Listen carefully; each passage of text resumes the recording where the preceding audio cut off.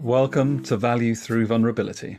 This is a podcast dedicated to putting the human back into humanity, and I'm your host, Gary Turner.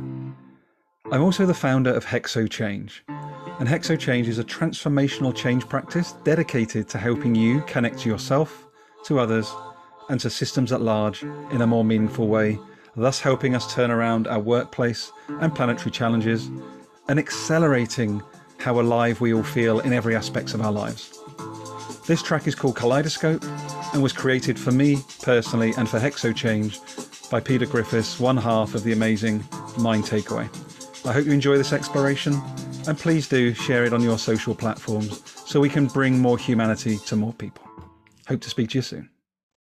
Welcome to Value Through Vulnerability. This is a podcast dedicated to putting the human back into humanity. And today I've got some really cool humans with me today. First of all, we have a founder of Humans First, Mike Vacanti, as the podcast since episode 100 is boosted by Humans First. We also have Deborah Abbott, who is a very cool human. I had the pleasure to meet at the Ignite conference last October. She's facilitating change for human-centered cultures. So really looking forward to learning more about that. And our good friend, Rhys Thomas, who is founder of True Self Consulting. So welcome to the podcast, both. Thank you. Thank you for having me, Gary. It's always good to share a bit of time, have a chin wag with you and Mike, and met Debs recently as well. So looking forward to this. Fantastic. Well, it's nice to get you on the other side of the mic as well, Rhys. So Yeah. as we get going, Deborah, would you mind just sharing just a 2-minute intro? So, what's taking you towards this passion for facilitating change for human-centered cultures? Yeah, okay, so here we go. Well, I've always been, brought towards serving others. I'm always bringing the people that I'm with in front of me first, and to see, okay, how can I best? And that probably comes from my childhood, because we went from living in England, we moved to Switzerland for a year, different language, different school. And then we moved to Germany for 3 years, again, new language, new school, new friends, new everything. And then we moved to France, new language, new school, new everything. And all this before the age of 18. So obviously one of the things that I took away was obviously adapting, and how can I best adapt? And so this brings out my number one key Gallup strength, which is strategic. So I'm always looking to, I've got all these sort of sensors out there, and I seek to adapt myself to who I'm speaking with. We talk about calibrating with others. And so this has, obviously I went off to the usual business school, la-di-da-di-da, project management career. And then one day, boom, I decided that it's not what I need, and where should I go? So I went on to a huge career coaching journey, if you like, and actually more than just a career coaching journey, a bit more than that. And I went back to university and went for executive coaching, and then I went into coach training for small groups. And then I discovered facilitation. And for me, facilitation is magic, because you're working with the people in the room. You're not telling people, okay, so I'm here, I'm at the front, so you're going to listen to me, and you're going to do as I say. So actually it's completely like the other flip, it's like totally flipped over, and that's such a beauty. And so always having the human at the center of everything is, for me, the only way to go forward, and to really have and that brings about all my passion to others, and create collective creativity, collective anything is possible when you're together. And so that's, yeah, so from my passion and also my values, you asked me what my values were the other day, Gary, and it's all about growth and connectedness. And so these two values are reflected in what I do every day. I love that so much. And it really tickled me, actually, because when he sent me back that message, I was like, oh, my two are the same. There we are. How fascinating. So thanks for that introduction. That's wonderful. Rhys, would you mind introducing yourself as well? That'd be awesome. Yeah, sure. Thank you, Deborah. That was great. It's great to see that you guys are connected on so many levels. So for me, my life was carefree, fun. It was all about me until a certain age, when I had a sort of traumatic personal experience, which sort of changed everything. It kind of took me a bit of time to get through that and work past that. It wasn't a burnout, but it was something very, very difficult to get through. But it was only recently that I decided to embark on this sort of personal development journey, probably about 18 months ago, getting into sort of coaching, working with some people, meeting great minds like yourselves, joining groups, going to workshops, experiencing that magic that comes in a facilitation process.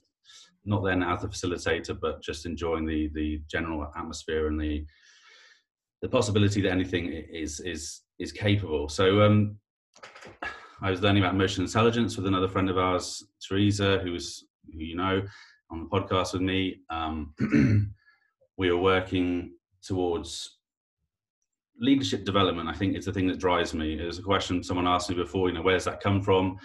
I haven't really been a leader of a big team or anything, but what I have had is an experience of bad leaders. And I think that you either come from a position of not knowing or a position of knowing. And I think that sometimes me not coming from a sort of strict guideline with all these ideas of how things should be actually freed me to think about, what things could be. And that is kind of what I brought together in true self coaching, true self consulting, whether it's remote one-to-one by Zoom or whether it's in person, going in, working with the company, working with the team, trying to find that magic, as Deb said. So that's a little bit about where I'm at. In terms of emotional intelligence, I've actually gone a little bit more than that. Like you, Gary, I've had a bit of a sort of another awakening again in this last 6-8 weeks. And I'm going more into sort of spiritual side of it. I'm looking at spiritual intelligence, so SQ. There's a new, well, it's not necessarily new, but it's something new to me. And I'm exploring that and trying to establish the difference between so ego and the soul. So trying to connect less with the ego and connect more with the soul, and see that how that can make a difference, and look about how my coaching can maybe help in a sort of healing and guiding sort of way, rather than a sort of taught, teaching, coaching, directive sort of way. It's more feeling, much as you do with the show, as we do on ours, follow the energy, see what happens, and then follow your intuition. It's so fascinating for me. Like, thank you both for introducing yourselves. I really hope that people just listen. How unscripted and how organic are both of your worlds now around like that facilitation to create the magic with Debs?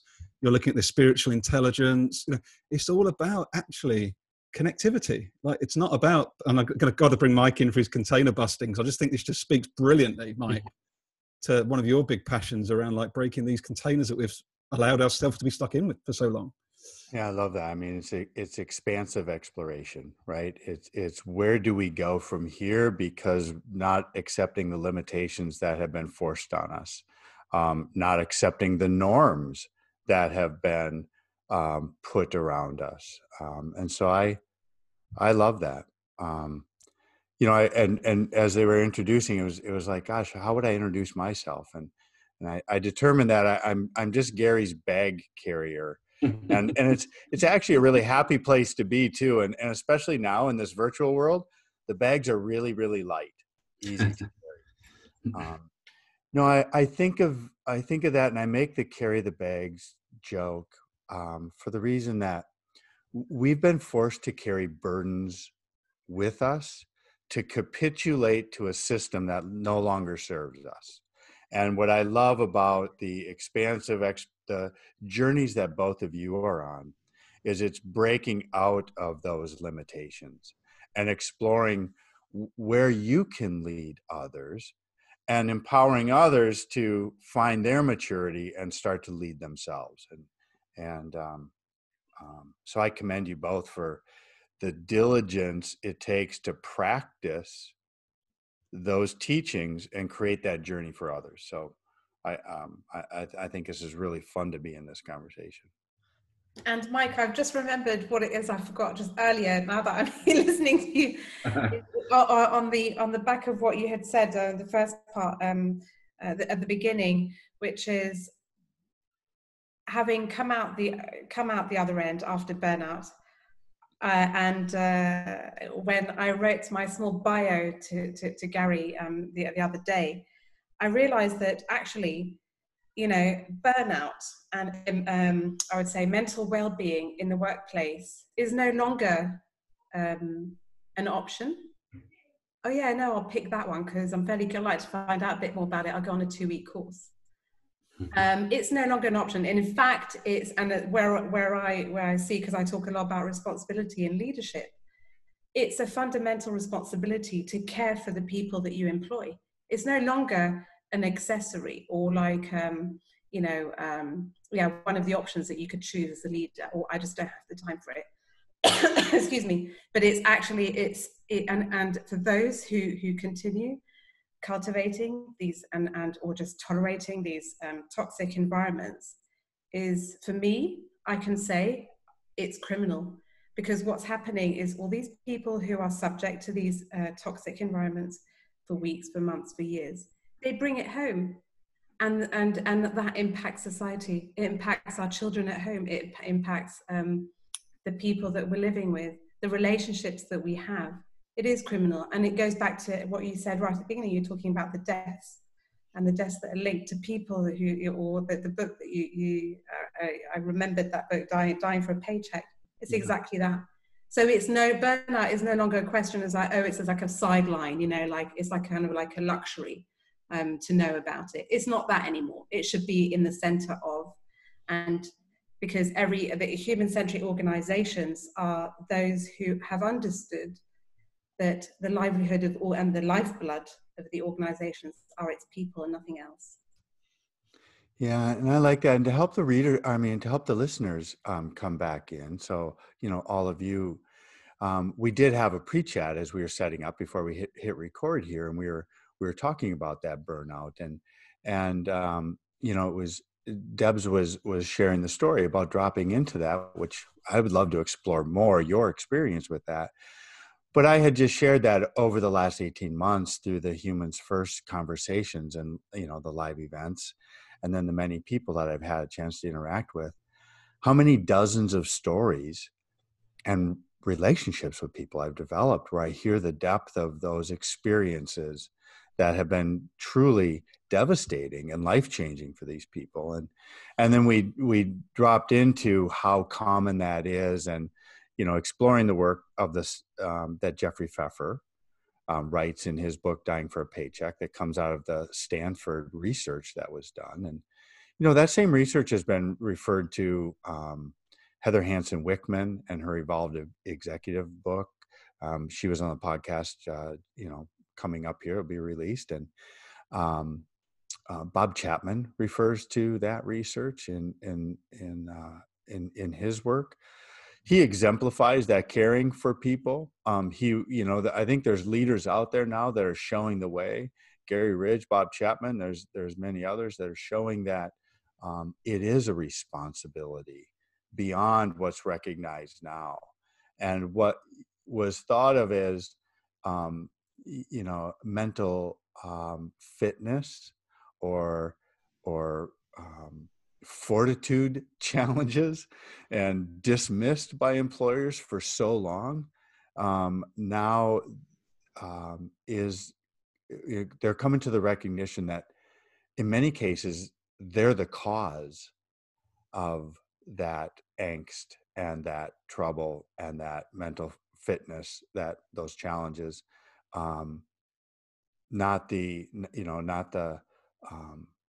it wasn't the people that came in and struggled. It was healthy people coming in and then learning to struggle or becoming afflicted really by the environments that they were coming into. So I think you state that really well. It's very important.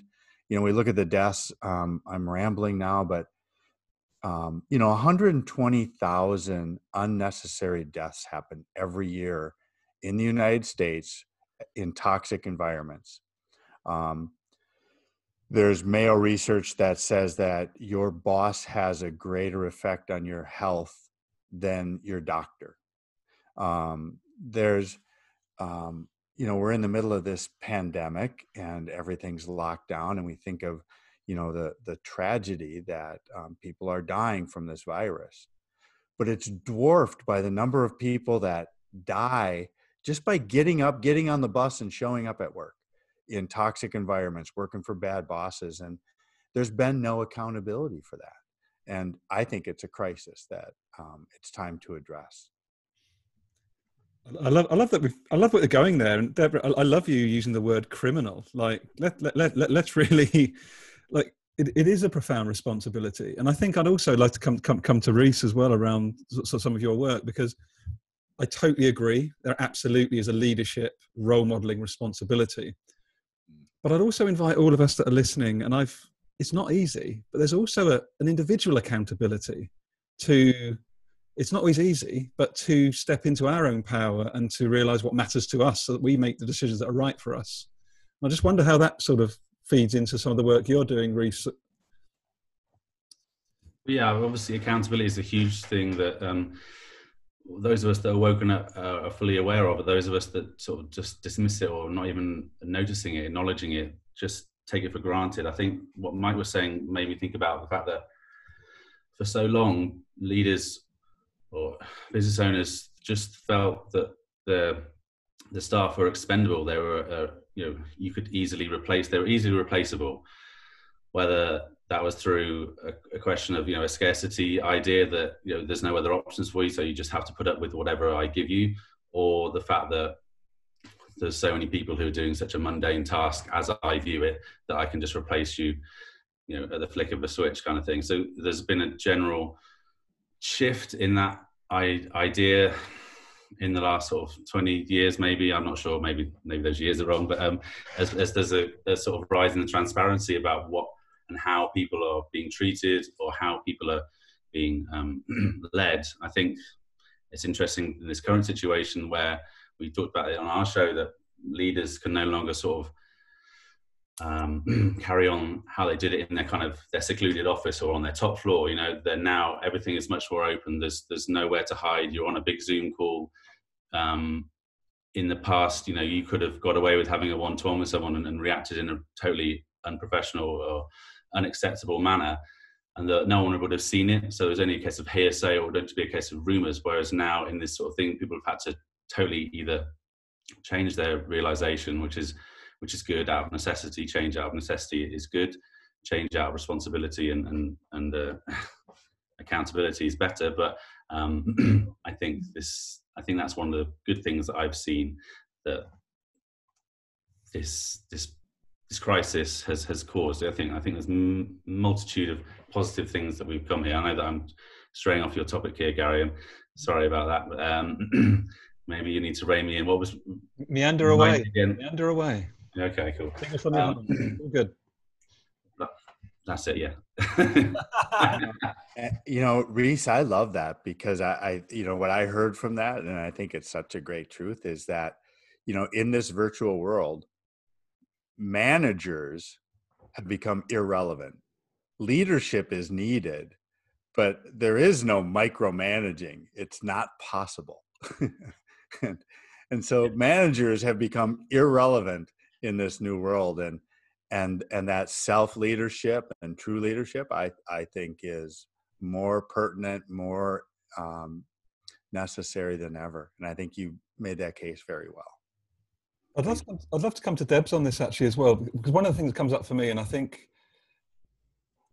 some people may think they're listening to a semantic conversation, like leadership, management is all the same thing. And I think it'd be really good to get your view on that difference, maybe through your experience, Deborah, between like management and leadership. Do you see a difference yourself in your experience?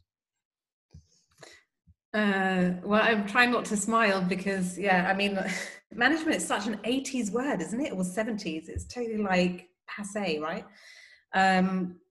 When I hear the word management, it's like, wow, where's the trust? Where's the trust in the people that you have? How come, why you got to think for them, and we're still doing task lists and all that? Leadership is so empowering for everybody. I think, and in fact, as a team builder, this is one of the best, my favorite workshops, which I do, it's a series of workshops for a given client, a given team, where, the team are, and I go back to Reese, what you were saying about accountability. We are individually accountable, yes, but not only, we are collectively accountable. And one doesn't exist without the other. And so when we talk about leadership, everyone ought to be encouraged and feel and ought to be empowered to be able to lead themselves to start off with, and then work, creatively and collectively, and find their own systems within a given team, because a team that stands still and stands, I should say, on its own and leverages it from itself and is high performing, is where each one of them are leaders in their own rights. And so, anyway, sorry, I could really go off on one. So, Yeah, no, it's Please do. very good. And it's interesting because the language of leadership and management, I think that still, through the last 100 years, the bureaucratic system that's still in place, right? It's primarily it's how everything is organized, and we still refer to that top authority as the leader, where generally that top authority is a manager, they're a commander, right? So while we think it might be a passé word, it's still the operative behavior is the leading through authority, or that command manager, right? And we still have the Peter Drucker Institute. People are still being trained in, and we take that going back to the 1950s. Druckerism has turned leadership into a synonym of management. It's become the lesser thing. So there's, we have a long way to go. Mm-hmm. I think that those areas are breaking down.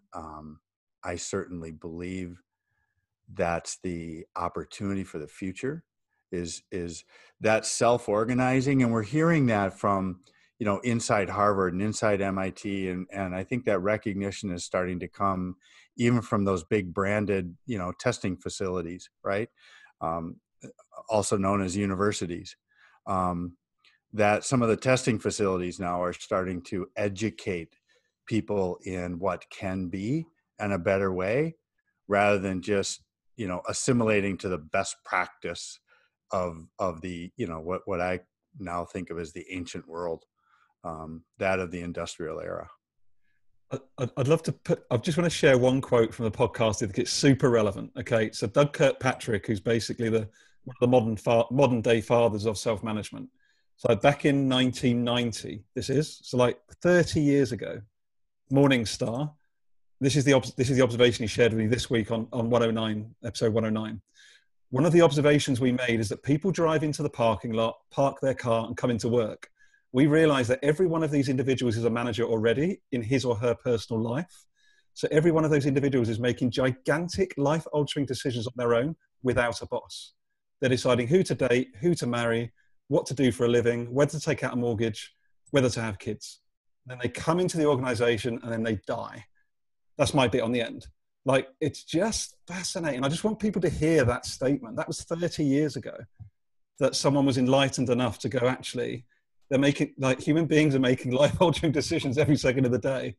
They come in for their salary and then just completely just dissolve into something.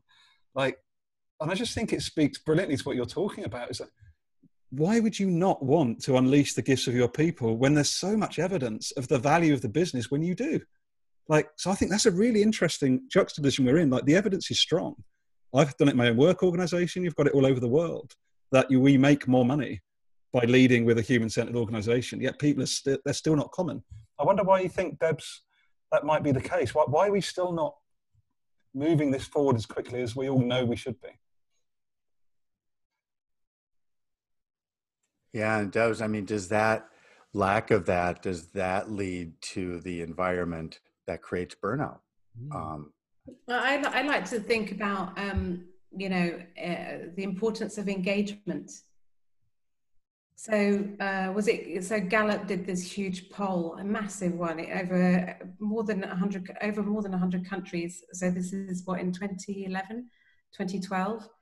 And they interviewed millions of workers, okay, across all sectors and industries, and all the way up the ladder, all the way down the ladder.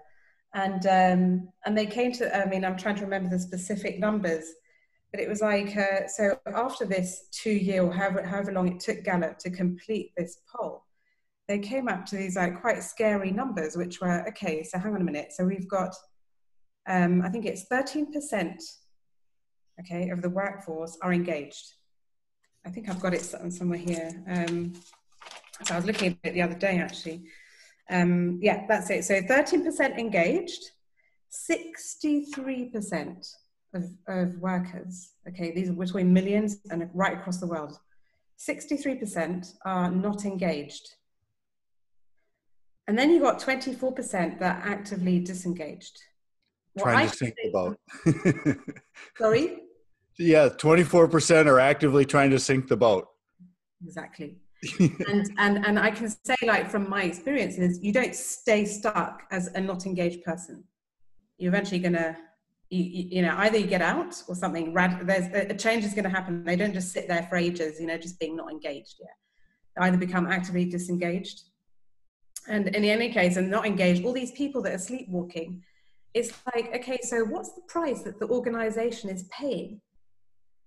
You know, given that they haven't harnessed what, you know, what it means to engage their employees, and that's a huge amount. How much time and energy and all other resources are being wasted? I need to read the book. I haven't read it yet. Well, I can actually give you the financial number. It It's a significant amount.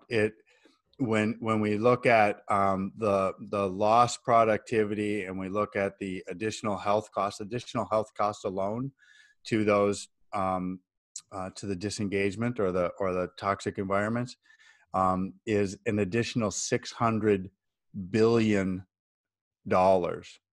And then when you look at you know, absenteeism and everything else, it climbs over $1 trillion. So the effect of loss for business worldwide is over $1 trillion. Yeah. And also a huge cause of lack of change adoption and everything else is not including the humans. And so when we look at, you know, another $1.2 trillion has been spent and lost on failed digital transformation projects just in the recent years. The 1.8 trillion that's been spent, 1.2 trillion failed.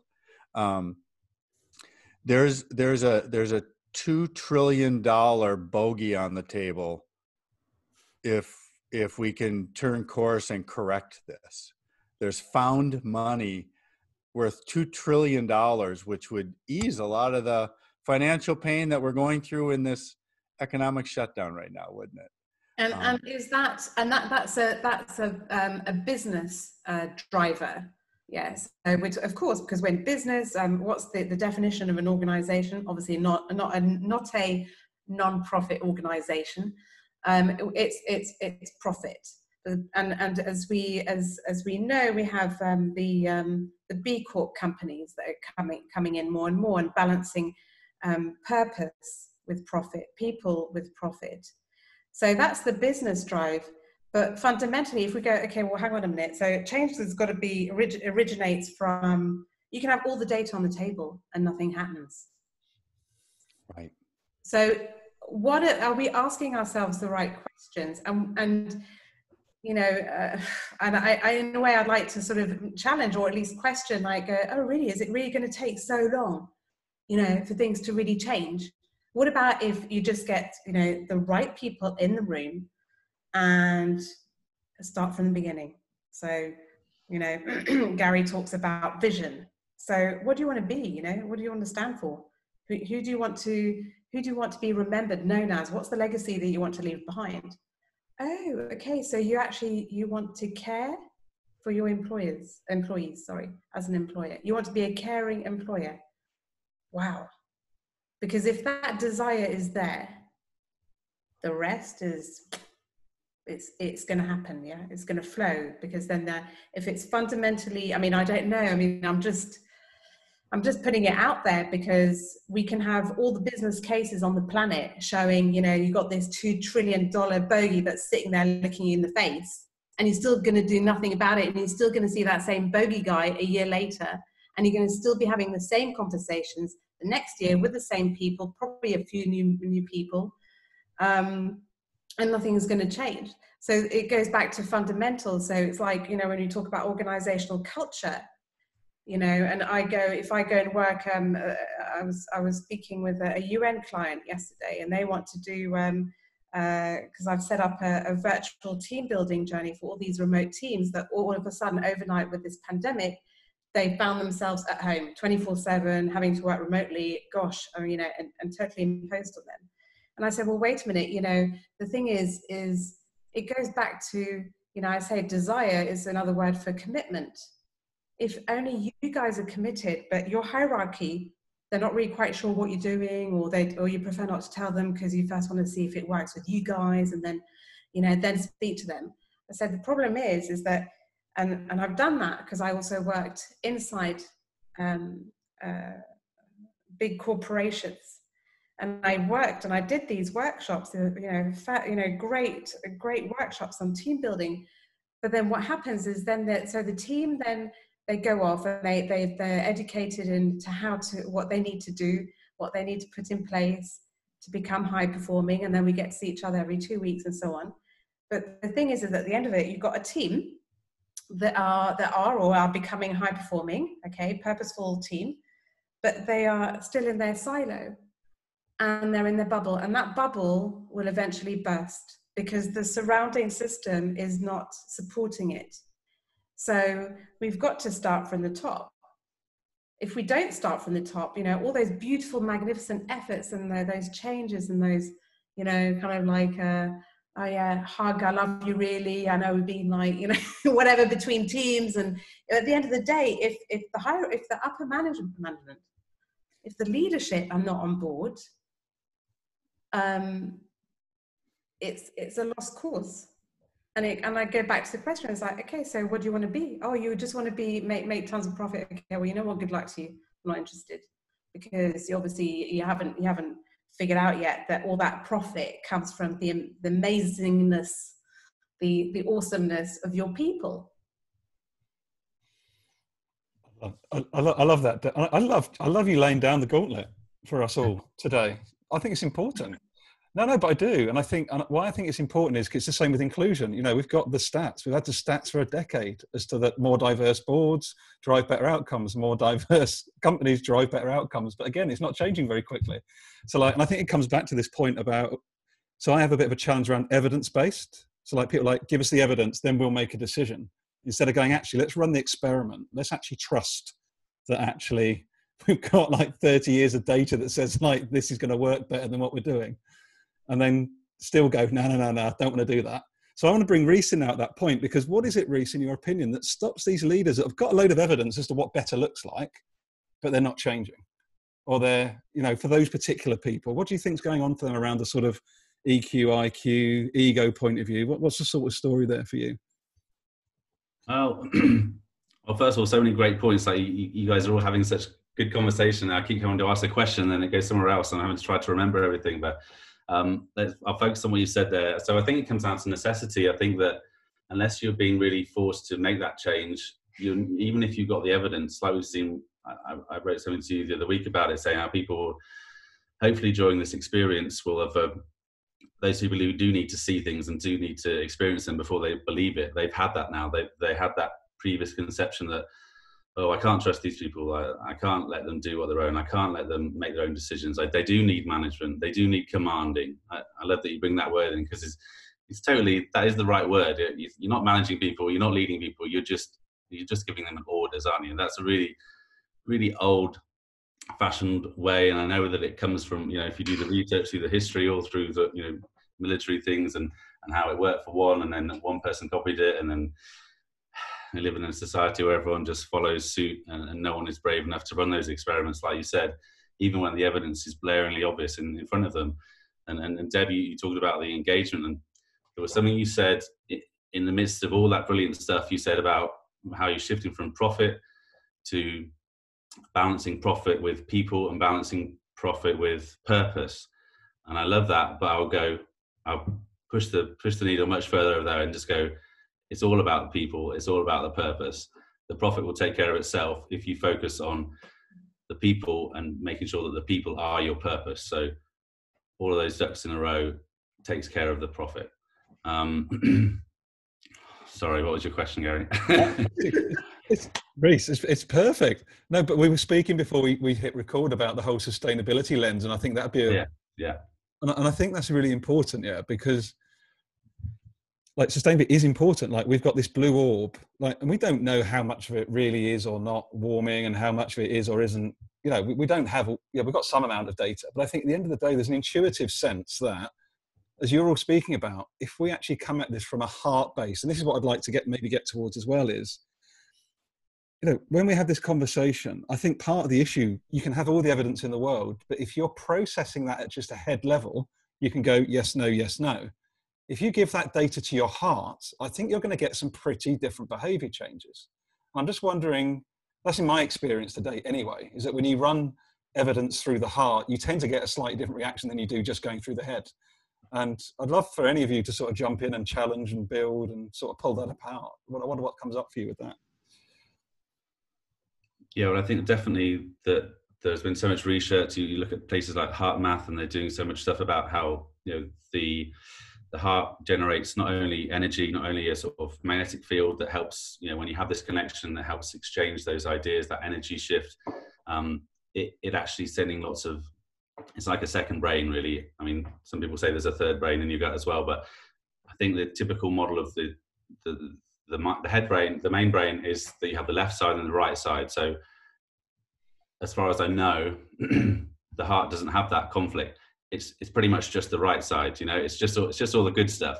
Whereas in your main brain, you started off with just the good stuff, and then as time's gone on, we've evolved and we progress. And the left side, the logical side, the evaluating side, the quantitative and qualitative side that makes sense. Okay, so let's throw this in. So there's like the masculine side and there's the feminine side. And I don't mean just like in male and female sort of thing, but in sort of ancient societies and things, there was much more of a predominance of the feminine side, and there was much more of a balance with the nature as well as with the spiritual. So since, I don't know when exactly, but there's definitely been a push towards the masculine side, and because of that, there are various repercussions of various let's say negative consequences. Whereas now we're in that sort of shift where we're changing to sort of like the age of Pisces to the age of Aquarius, and so people are saying that we're moving more into this kind of more of a balance, more of a feminine side again, and that's why people are more starting to talk about the heart. That's why people are engaging with that new sort of style of leadership, like Mark Crowley, who was on our show recently. One of the forefront people with that. His book is great. I know that Mike is a good friend of his, and you guys are often speaking from the same page. But when you can really engage with that rather than engaging with your head first, that's when you start to feel some significant changes. That's when you really start to believe and live that people first, humans first ideology. It's not about seeing results. It's not about looking at the data and seeing the ROI. It's just about doing the right thing and knowing that the ROI is on the individual basis. It's not about the bottom line. So that ties back to that idea of not putting profit first, putting people first. That's so cool, Mike. I love to know what you're thinking. All that comes back for me is actually Tom van der Lubbe again, when he joined us on episode 102, when he said their whole business runs on the golden rule.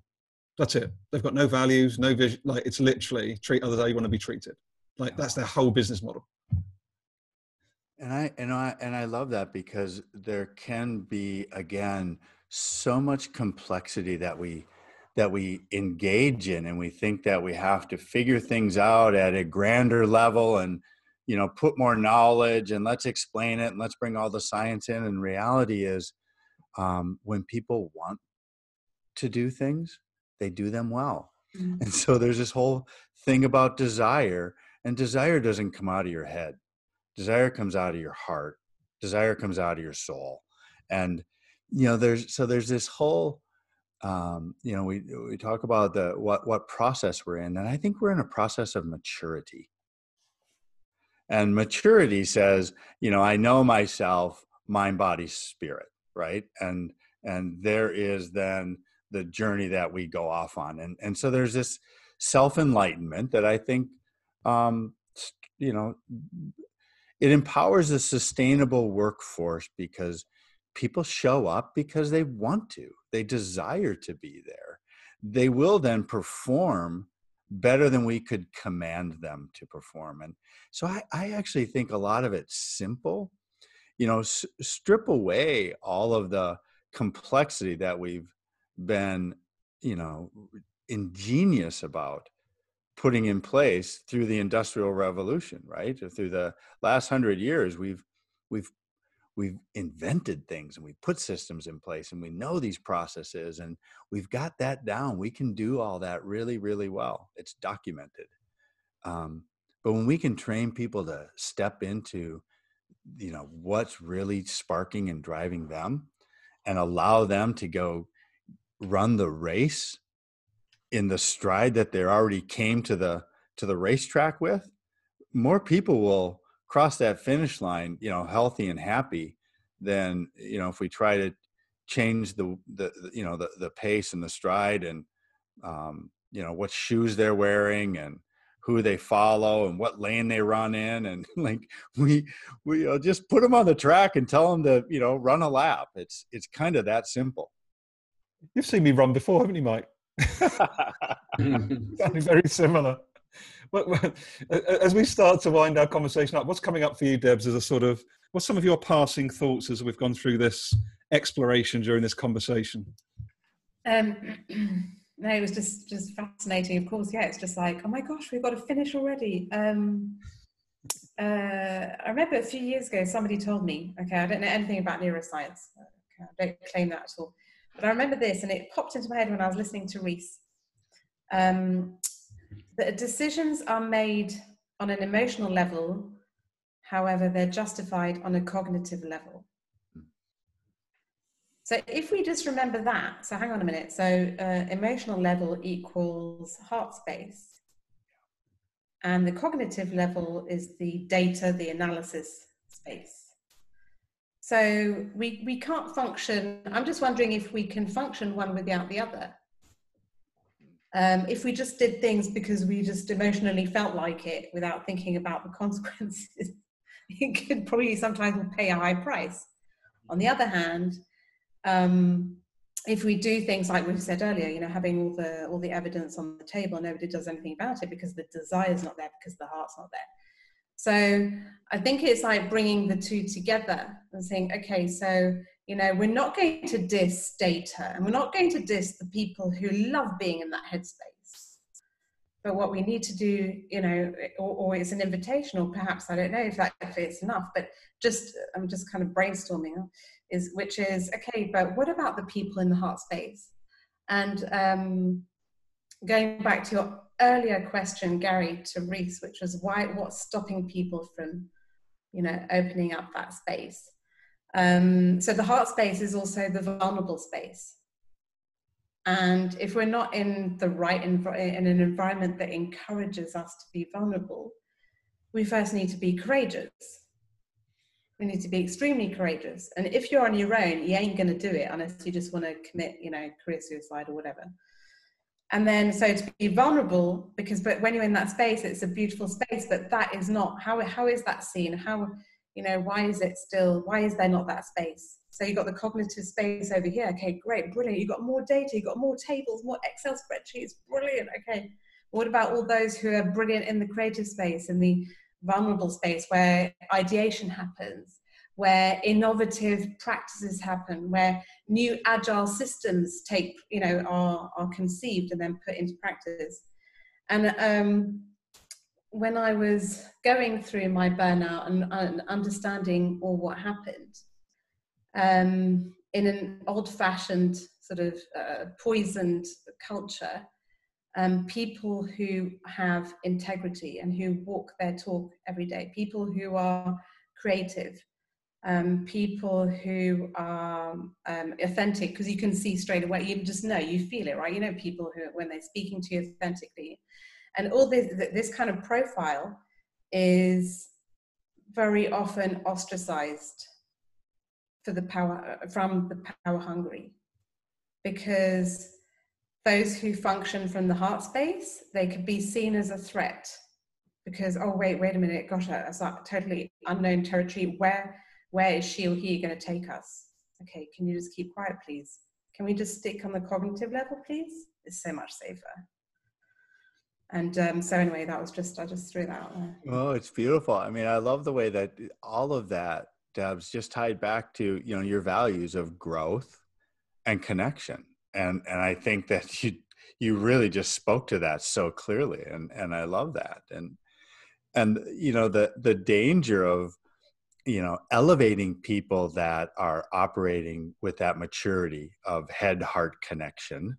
It has to be connected. Obviously, they need to be together.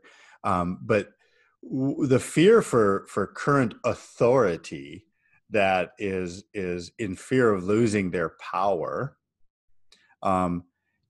They already know that those that live with the heart space, those that lead with heart, are the ones that people are already following. Like you talked about the authentic person. And so if you go into a room and you could look at the person that is the authority and you could probably pick them out, right?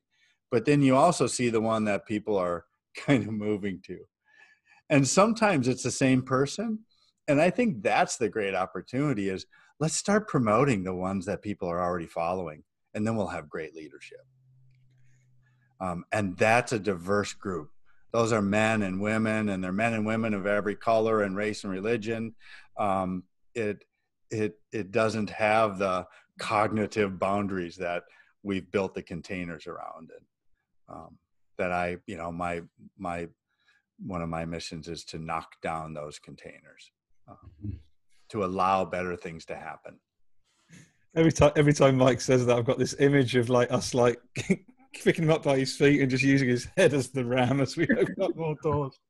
So, last word to you, Reece, before we get your contact details. So what's come up for you? So what Mike mentioned earlier about people trying to sink the boat, and it made me imagine the different people on the boat, different types of boat here. But there's people who are trying to sink it. You've got the commander somewhere on the top barking orders. You've got the people who are milling about. Maybe they're sunbathing. Maybe they're doing nothing.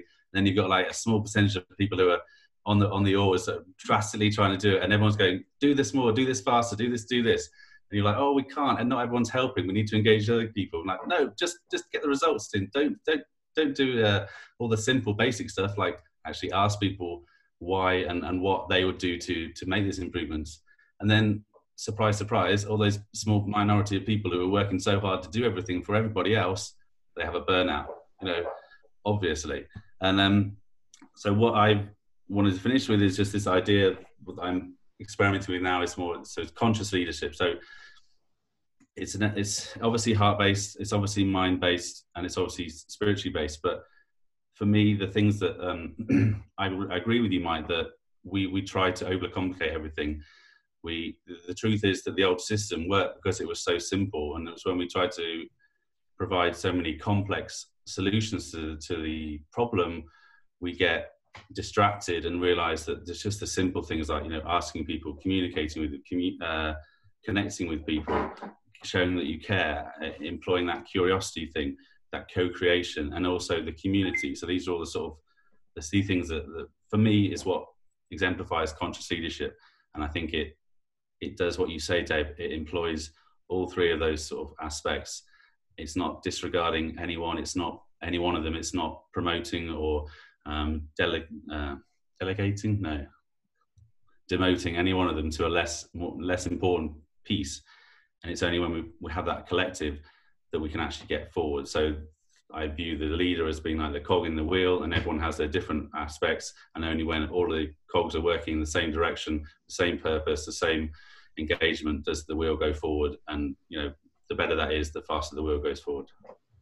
And I want to say one thing to both of you, and why I appreciate your work so much is, what we're talking about here are the things that haven't really been taught. And in the work that you're doing, facilitating change, right? In a human-centered way, Debs, being that advocate for connection and creating and the beliefs that come with that. And Reese, with with your work with the true self leadership and the conscious leadership and even the spiritual intelligence that you mentioned early on, and those are the things that haven't been commonly taught. And so you're bringing the opportunity for people to step in to that new thinking, that new awareness, and learn. And I think that's very empowering. And I commend you for staying on that path, because it's not it's not the large paved road right now. You're laying down those pavers so others, so more people can walk that path. So I commend you for that. Thank you, Mike. Yeah, like our friend Kevin would say, it's about choosing the path less traveled and then being a guiding light to see what else can be there, rather than trying to just retract the same old thinking that has led us to this problem, and it's not going to lead us to the solution. It's trailblazing, right? That's yes. it. Yes. Yeah, and it's practice. It's pursuit of best possibilities rather than the regimen of best practices. Nice. Thank you. Very cool. Thank you, everyone. This is one of those things where you're like, no, we can do this for another 3 hours. Easy. So we will come back to this, I'm pretty sure.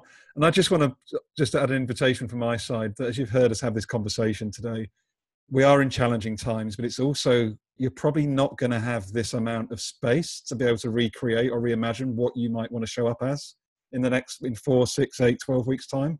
So why not have a little think where you've heard from Debs and from Reese and from Mike today, and just think, are there 1 or 2 things that I could actually adopt as myself to try and make a shift? And also, could I maybe share some of this insight that I've heard today within my work organization, if that's somewhere that you work? There's some gold dust that these people have shared with you today. And I cannot recommend enough that you try and use some of this while you've got the space to still see and sense before it all gets crazy again. So thank you. So Debs, how can people find you? What's the best way to get in contact with you? And bearing in mind that one of your values is connection. LinkedIn. Simples. Yeah, same for me. LinkedIn is the easiest one. And yeah, also invite people to check out our podcast. TNT ESQ podcast. We exemplify all those things that you're talking about, Gary, about not thinking better, not doing better, but now actually being better. So it's an evolution, just like with every one of us. Everything is moving in the right direction, I hope. And yes, we have permission now to try things, to fail, and to try again. So why not? Be the best person you can be. You lot are awesome. Thank you so much for joining us, and speak to you again. Take care, all. Thank you.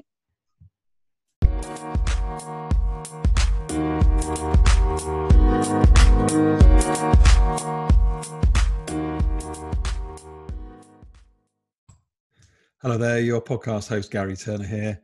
Just wrapping up episode 115 of this wonderful conversation with Reese Thomas and Deborah Abbott-Moulin. Such a cool conversation. I just want to share with you a few of the final wrap-up takeaways for me. One was where Deborah shared that, does it really take that long to change? What if you just got the right people in the room and start from the beginning? This also reminds me on a previous conversation I had with Lee Lam, where she spoke to the fact that what if we just reimagined, re-envisioned work with a blank slate, a blank piece of paper? What could the world look like? Just wonder if we could have more courage, more bravery, to truly just start with a blank slate. What are we holding on to? What are we afraid of? Really, really intrigued by that. In addition, I also found it interesting when Reese shared that change out of necessity is good. Change out of responsibility and accountability is even better. And this is really interesting for me. For those that may know, or those that may not, I'm actually in the process of writing a book called Change is an Inside Job. And through the research I've done with over 30 giving, helpful human beings, it really is a case that I believe that change is, it's continuous. It's a continuous thing. And I think that part of our challenge, part of the dysfunction that we see quite often in work and beyond, is that we seek assurance, we seek guarantees in a world where we are continuously in the moment shifting and changing. And I just wonder what comes up for you when you think about that. how intentional are you around adapting, changing? Would you challenge that we're continuously changing? Just wonder what your thoughts might be. And finally, enjoyed where Reese shared that sometimes the fact that he was coming at coaching, coming at leadership without experience in years gone by actually allowed him to be free to think about what it could be, how leadership could look, how coaching could look. And I think there's something to be said, when you think about when somebody new joins your organization, quite often they're indoctrinated really quickly through onboarding, get up to speed, etc. And there's nothing wrong in and of that in and of itself. But I've seen time and time again that we don't have the vulnerability to allow someone to come in and tell us warts and all what they think's working, what isn't working, what could be improved. And I think when we've got those people that come in with those wide eyes, fresh eyes, without the blinkers on of an organizational system, there's so much goodness to be extracted. I just wonder again, would you challenge that? Would you build on that? So all in all, just really, really enjoyed this conversation. A lot about heart, a lot about leadership, a lot about culture, and always grateful to spend time with Mike Vacanti as well. But please do connect with Deborah and Reese should you feel moved. You can find my details. You can find my website, Gary Turner, GARRY Turner, one word, .life, LRIFE. My email is gary@garyturner.life. You can also find me at Gary Interpersonal Catalyst on LinkedIn and at Gary IP Catalyst on Twitter. I'd love to have a conversation with you. Should any of this have moved you, or you'd be interested in anything to do with organizational design, looking for any keynote speaking virtually, or any other support with workshops, they're all things that I'm able to offer myself. And I know that Mike can offer the same. And we have the community of Humans First. If you're looking for a bespoke solution for your organization, we can also help with that as well. So be well, keep safe. Hope that you're enjoying the conversations. And if you've got any other ideas, feedback or thoughts, they are always welcome. So until episode 116, I'm Gary Turner. Have a great day and thanks for joining us.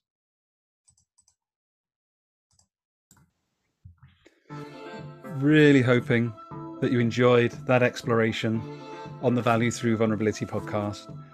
You can find out much more about Hexo Change at hexochange.now.com. That's HEXOChange.now, one word.com.